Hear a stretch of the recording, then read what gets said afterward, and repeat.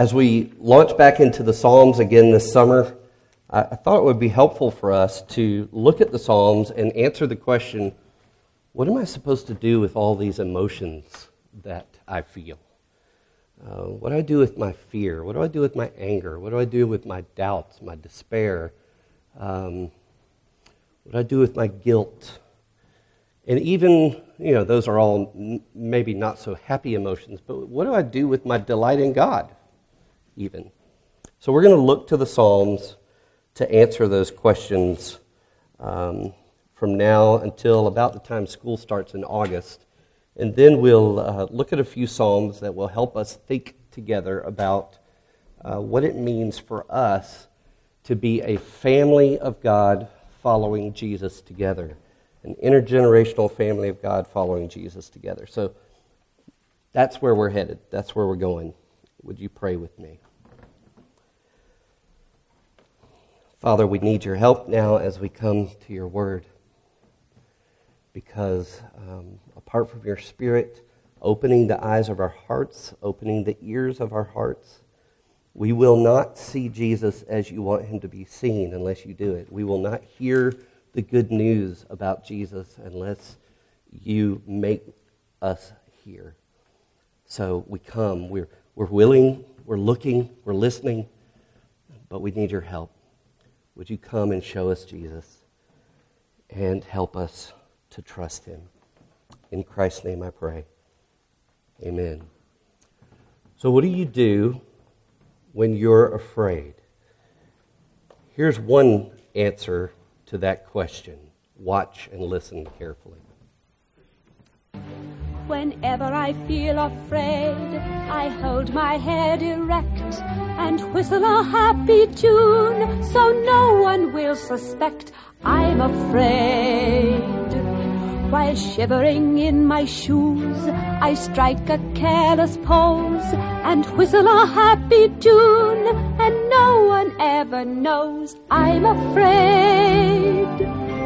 The result of this deception is very strange to tell, for when I fool the people I fear, I fool myself as well. I whistle a happy tune, and every single time the happiness in the tune convinces me that I'm not afraid. Make believe you're brave, and the trick will take you far. You may be as brave as you make believe you are.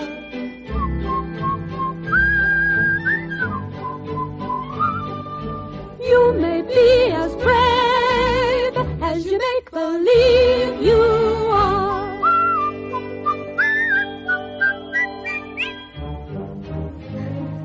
I think that's a very good idea, Mother. A very good idea. Yes, it is a good idea, isn't it? I don't think I shall ever be afraid again. Good. The result of this deception is very strange to tell, for when I fool the people I fear, I fool myself as well.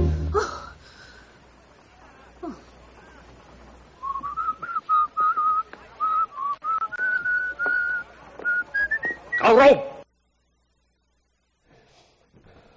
You may know that that's from The King and I, the Rodgers and Hammerstein production from 1956. So what do you do when you feel afraid? Anna's advice to her son Lewis is, whenever you feel afraid, whistle a happy tune, as if you're not afraid, even though you really are. You may be as brave as you make believe you are. Convince others you're not afraid, and perhaps you'll convince yourself as well. Fake it till you feel it, some might say. And I'm not saying that this is wrong necessarily to do, or that it doesn't work. We all have our ways to try to whistle away our fears. I remember when I was a kid, and I was one of those latchkey kids. Both parents are working, so I'd come home and I'd be by myself in the afternoon, and it kind of got scary sometimes to be at the house by myself. So I just turned the TV on or turn on the radio just to have some noise in the house to try to trick myself into believing that I was safe and not afraid. And we were talking about King David this morning. We even know from his story that music can soothe the savage beast, because he was hired, if you will, to play a stringed instrument for King Saul when King Saul had this harmful spirit come upon him and was all stirred up. David would play for him, and he would be calm. The Bible says that Saul was refreshed and was well because David played for him. So if a happy tune has that much power, if a happy tune can soothe the savage beast, then how much more could songs with lyrics that speak to God and about God, how much more can they help us whenever we're afraid?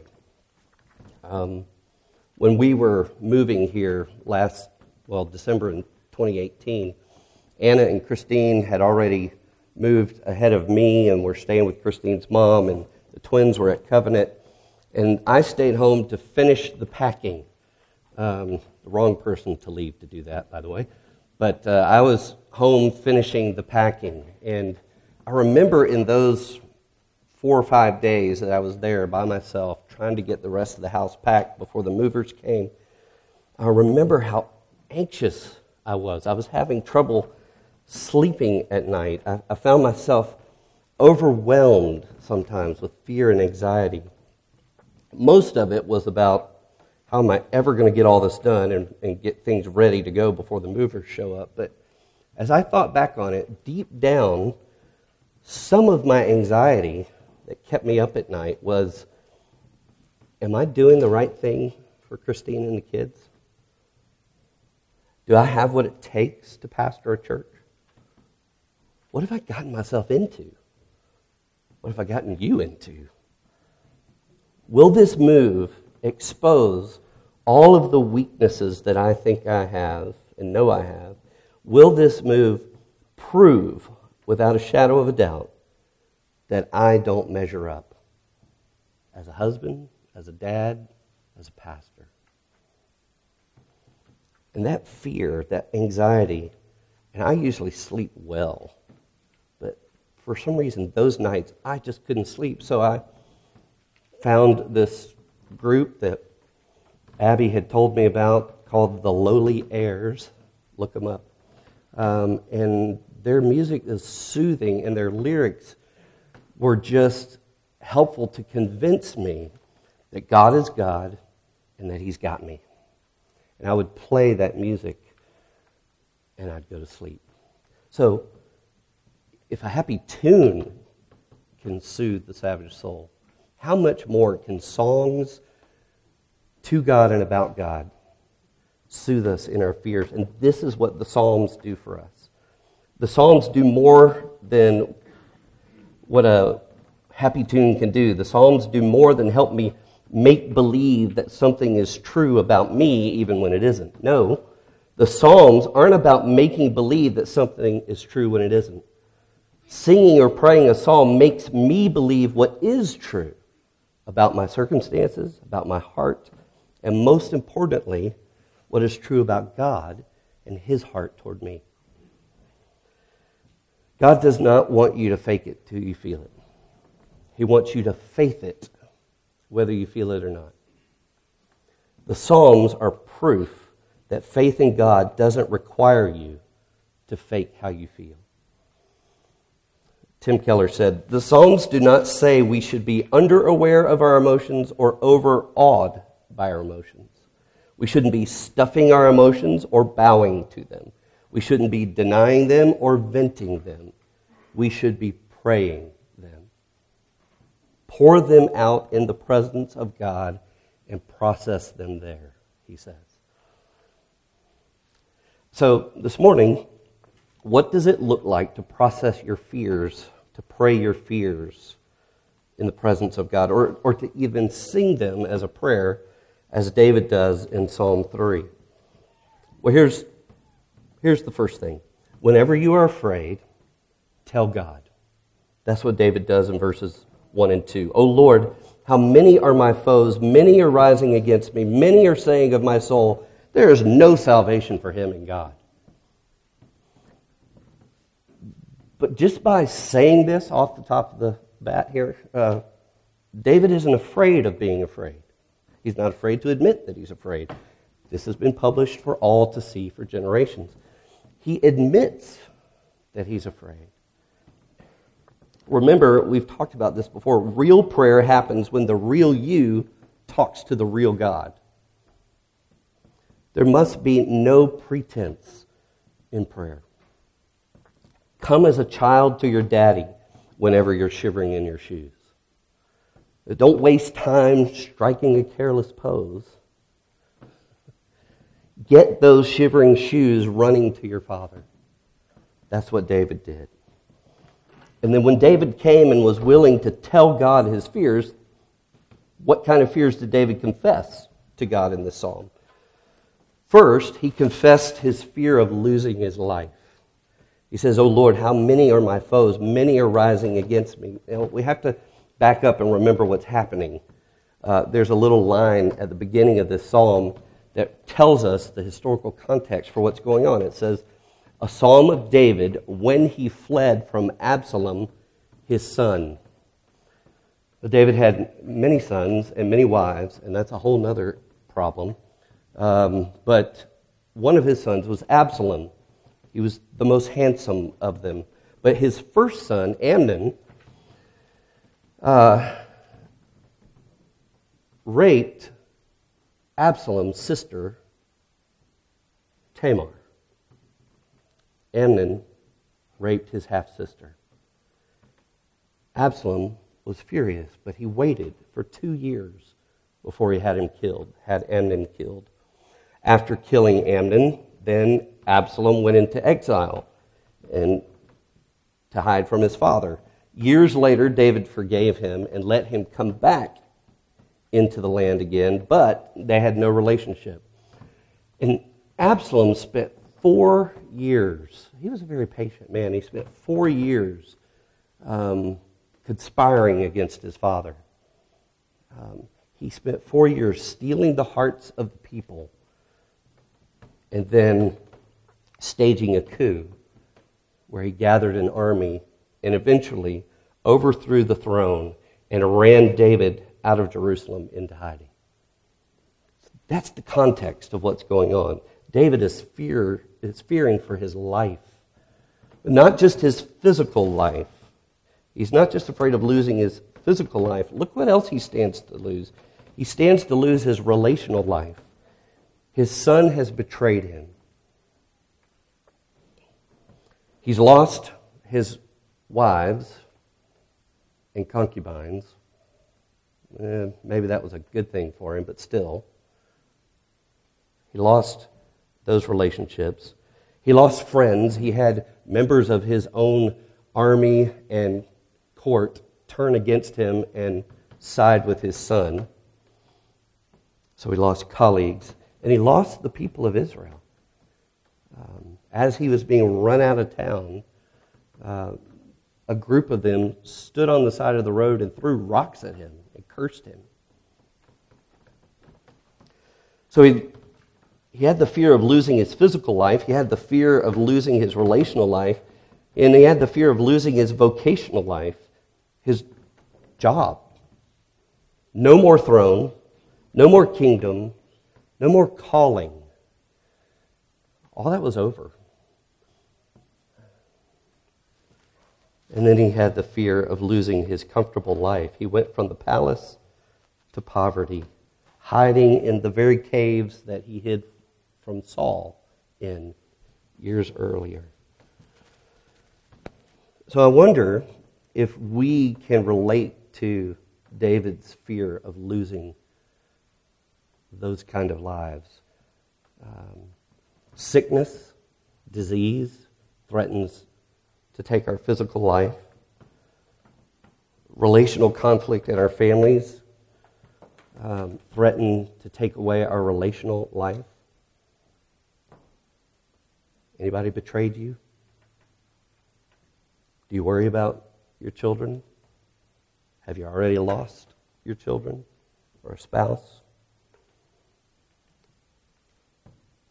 Work. You ever wonder if this is going to be the day you walk in the office and they say, you're done here. You ever wonder if you're going to lose your house and the comfortable life that you're enjoying? And on top of all that, a lot of this is David's fault. Do you ever feel like if you lost all these things, it's probably going to be my fault? So I want to encourage you, when you talk to God about your fears, get real with Him.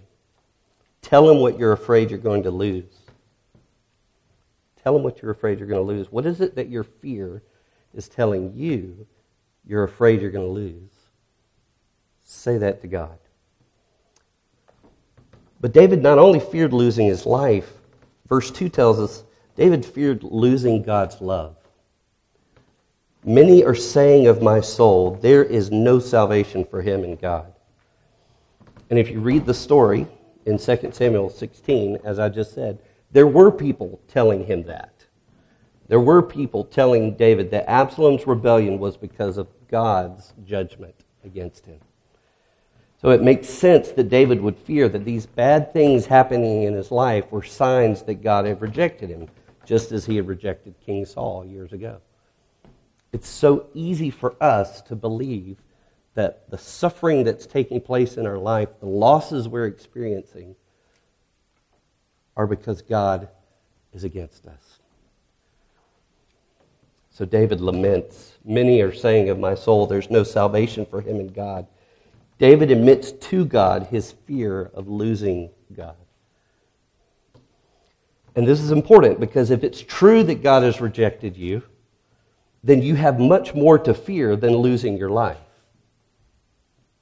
Jesus said, do not fear those who kill the body but cannot kill the soul. Rather, fear him who can destroy both soul and body in hell. So there is a fear that's deeper and greater than the fear of losing your life. It's the fear of losing God. And it's so true in my life, and I'm sure in yours, that our suffering sings lying lyrics to us. Our suffering sings to us and says, there's no hope for you. If you lose these things, you lose everything. If you lose your family, if you lose your relationships, if you lose your job, if you lose your house, if you lose your reputation, that's it. You lose everything. There's no deliverance for you. There's no salvation for you in God. In fact, God doesn't even love you or care about you anymore, or He wouldn't have put you in this situation. You can't trust Him.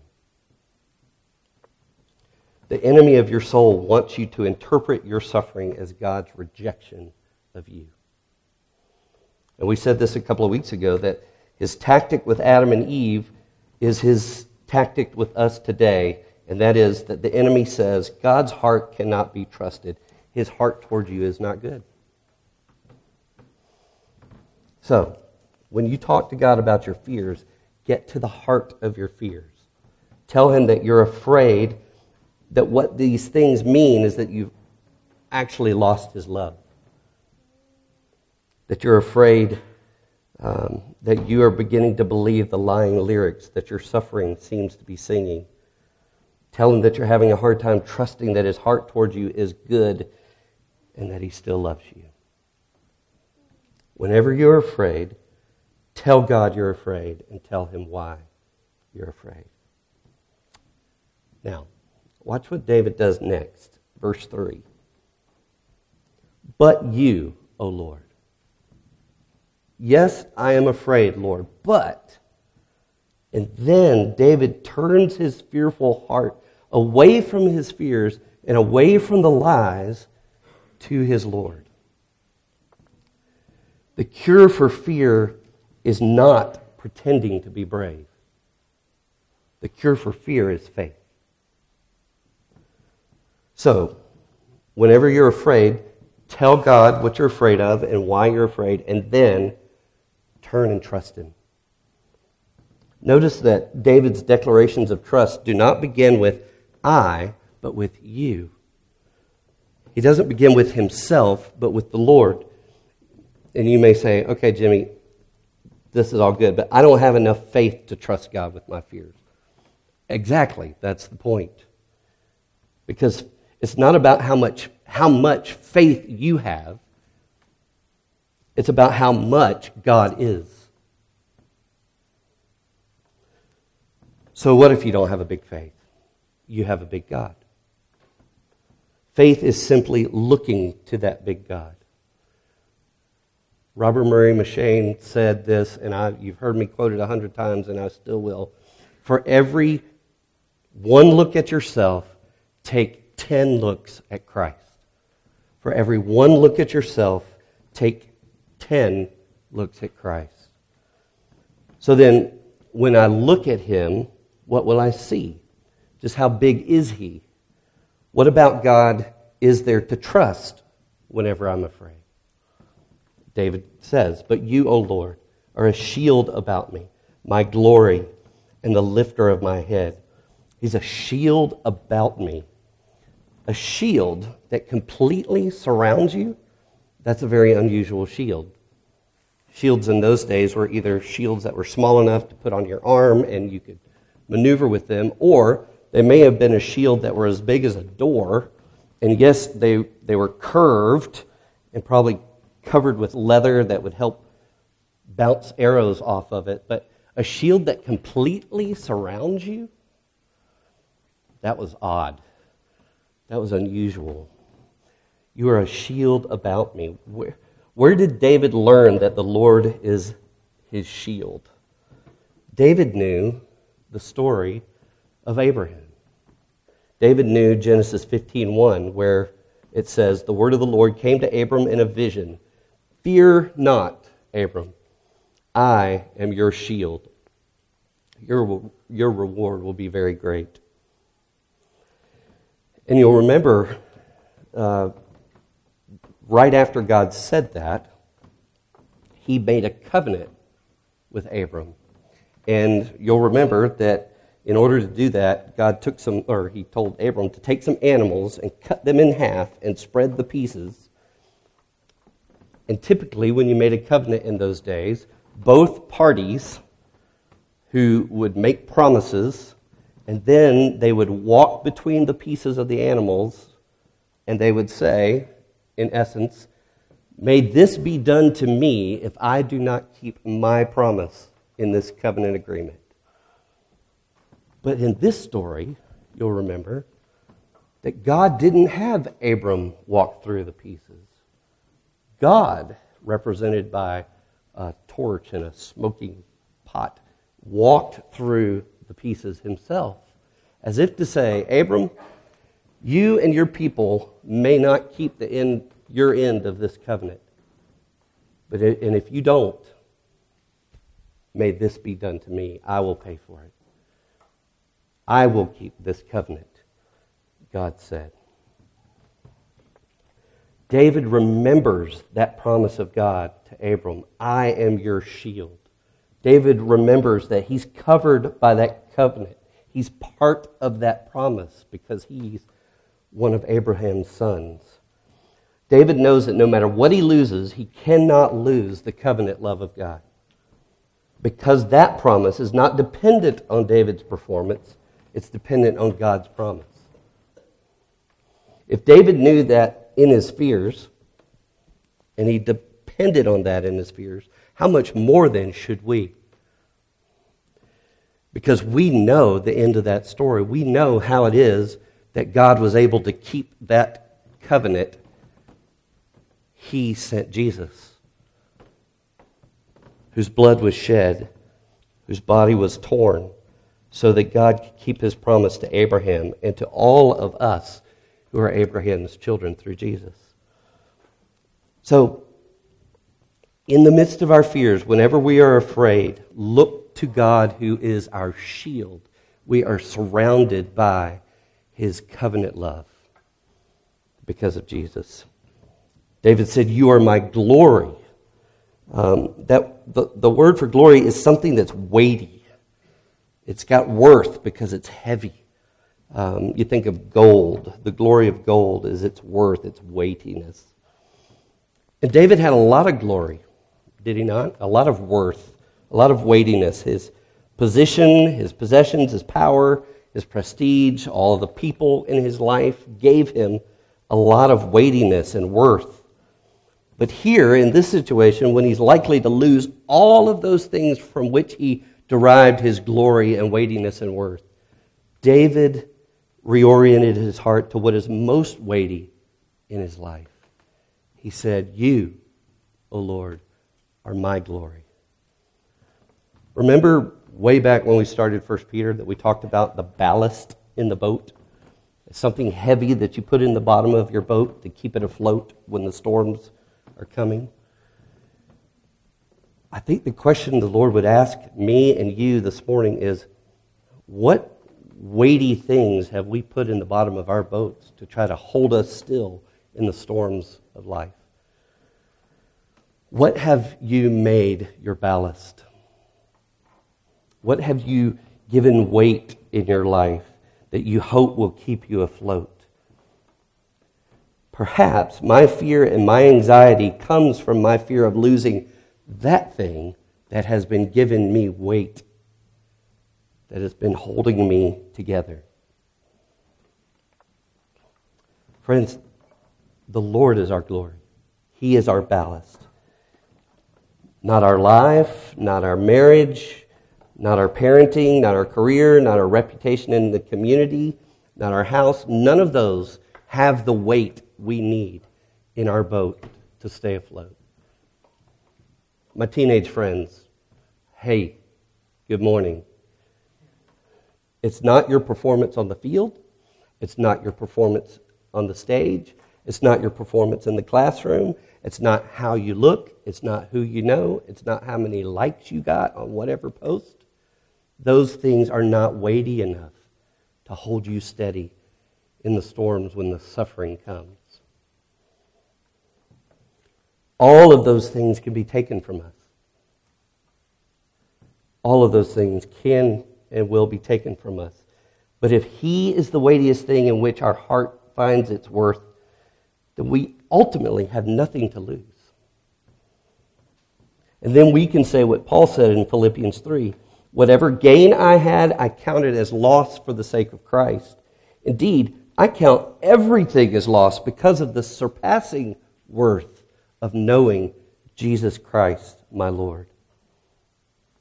For His sake, I've suffered the loss of all things and count them as rubbish in order that I may gain Christ and be found in Him." So whenever you're afraid, look and see, what is it that I've given weight to in my life? And then look at Jesus and say, "Jesus, would you help me to count every one of those things that I've given weight and worth in my life as loss compared to the surpassing worth of knowing you? Come, Jesus, be the ballast in my boat in the middle of these storms." So David looked to God as his shield, he looked to God as his glory, and then he looked to Him as the lifter of his head. For a king to lift someone's head was a sign of acceptance and approval. And so like a little boy, David hangs his head in shame before his king and his father as he's remembering that the brokenness and dysfunction of his family is maybe largely because of the brokenness and dysfunction and sin in his own heart. He's hanging his head in shame before his father. He knows that he doesn't deserve the saving love of God. But the Lord, David looks at him and he sees him as a compassionate father who lifts David's chin and says, "Look at me now. Look at me now, son. Remember when you sinned against Bathsheba and you killed Uriah? Remember when Nathan came to you and confronted you? Remember what I told Nathan to say to you. Your sins are forgiven. I will remember them no more. You're forgiven. Now, You lift your head up. I love you. You're mine. How can we be confident that the things we are suffering are not a sign that God is against us, not a sign that God hates us? We can't, unless we have entrusted our entire life, past, present, and forever life, unless we have entrusted our lives into the nail-scarred hands of Jesus, unless, like David, we have said, I have sinned against the Lord, and like David, have heard the Lord say, and we hear him say through Jesus, your sins are forgiven, I have taken them away. Then, and only then, what we read in Romans 8 this morning is true for us. Paul said, there is therefore now no condemnation for those who are in Christ Jesus. What then shall we say to these things? If God is for us, who can be against us? He who did not spare his own son, but gave him up for us all, how will he not also with him graciously give us all things? Who shall bring any charge against the elect? It is God who justifies. Who is to condemn? Christ Jesus is the one who died. Christ Jesus is the one who is condemned. More than that, who is raised, who is at the right hand of God, who indeed is actually praying for us. Who shall separate us from the love of Christ? Paul says, shall tribulation, this sounds like what David was going through. Shall tribulation or distress or persecution or famine or nakedness or danger or sword? No! In all these things, we are more than conquerors through him who loved us. You know what conquerors do? They lift up their heads. For I am sure that neither death, nor life, nor angels, nor rulers, nor things present, nor things to come, nor powers, nor height, nor depth, nor anything else in all creation will be able to separate us from the love of God in Christ Jesus our Lord. Friends, if you're in Christ this morning, lift up your head. That's why I say that every Sunday after the confession of sin. Lift up your heart, lift up your head. Your Father is lifting your chin and saying, look at me, I love you. You're forgiven. Nothing you are afraid of, even your own sin, can separate you from the love of God in Christ Jesus. But even after looking again at how big God is on his behalf, David may still wonder, so God, how can I be sure that you are my shield? How can I be sure that you're my glory? How can I be sure you're the lifter of my head? What I'm seeing around me does not convince me. How can I be sure? So in verse 4, he cries out to the Lord, and the Lord answered me from his holy hill, he said. The Lord graciously answers David by reminding him of his holy hill. That holy hill is a description of Jerusalem. And in Psalm 2, which is right before the one we're looking at today, Psalm 2, verse 6, when God is mocking his enemies, God says, as for me, I have set my king on Zion, my holy hill. Everyone who read that knew that God was talking about the Messiah king who would one day come to defeat all of God's enemies and save his people. God had set the Messiah on his holy hill, his throne room. What else was on that holy hill? The temple was on that holy hill, where the Ark of the Covenant resided. The Ark of the Covenant had Aaron's rod in it. It had the Ten Commandments in it. It had a sample of manna in it. All that were reminders that God kept his promise to Abraham and saved his people from slavery and brought them through the wilderness to the promised land to be his people. God says, look at that. That's on my holy hill. Remember that. And then what else happened to be on that holy hill? That's where the sacrifices for sin were provided by God. And the blood of those sacrifices had to be poured out on the lid of the Ark of the Covenant, symbolizing that God was covering the sin of those who broke the Ten Commandments, who broke the covenant with God. so that sinful people could be made clean and have fellowship with their holy God, God shed blood. All of that, David says, is what God answered when he cried out, how do I really know this? Friends, when you cry out to God in your fear, even in your fear that your suffering surely means he doesn't love you anymore, listen for his answer to your cry. What's his answer? He answers you by singing the lyrics of his love to you. He sings the good news that in your place, Jesus was betrayed and run out of Jerusalem to another holy hill, where his cross became his throne, where his crown of thorns made him the king of saving love, where the blood of the Lamb was shed to cover your failure to keep his commandments. For everyone, look at yourself and the things that you're afraid of. Take 10 looks at Christ.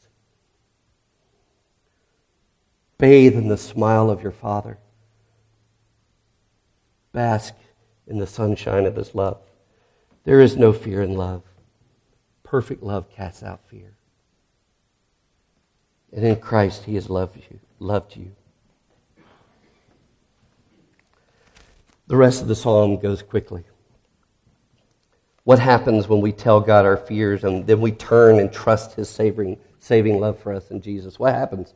Verses 5 and 6. I lay down and slept. I woke again, for the Lord sustained me.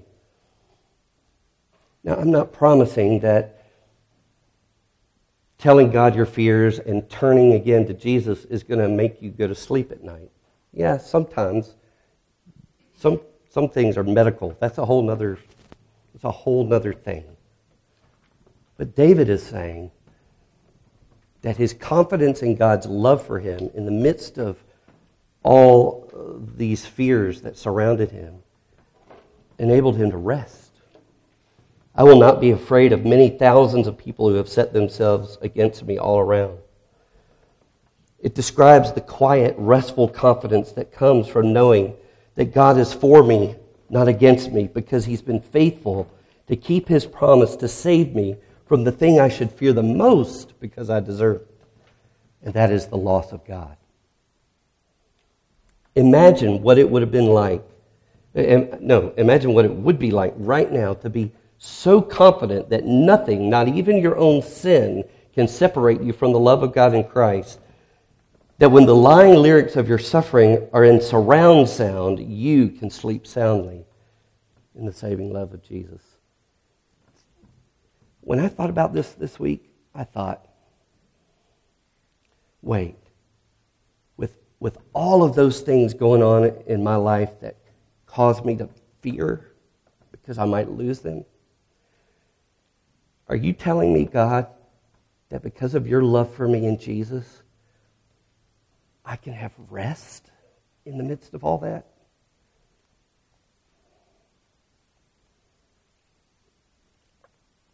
That's unbelievable. And that's precisely my problem.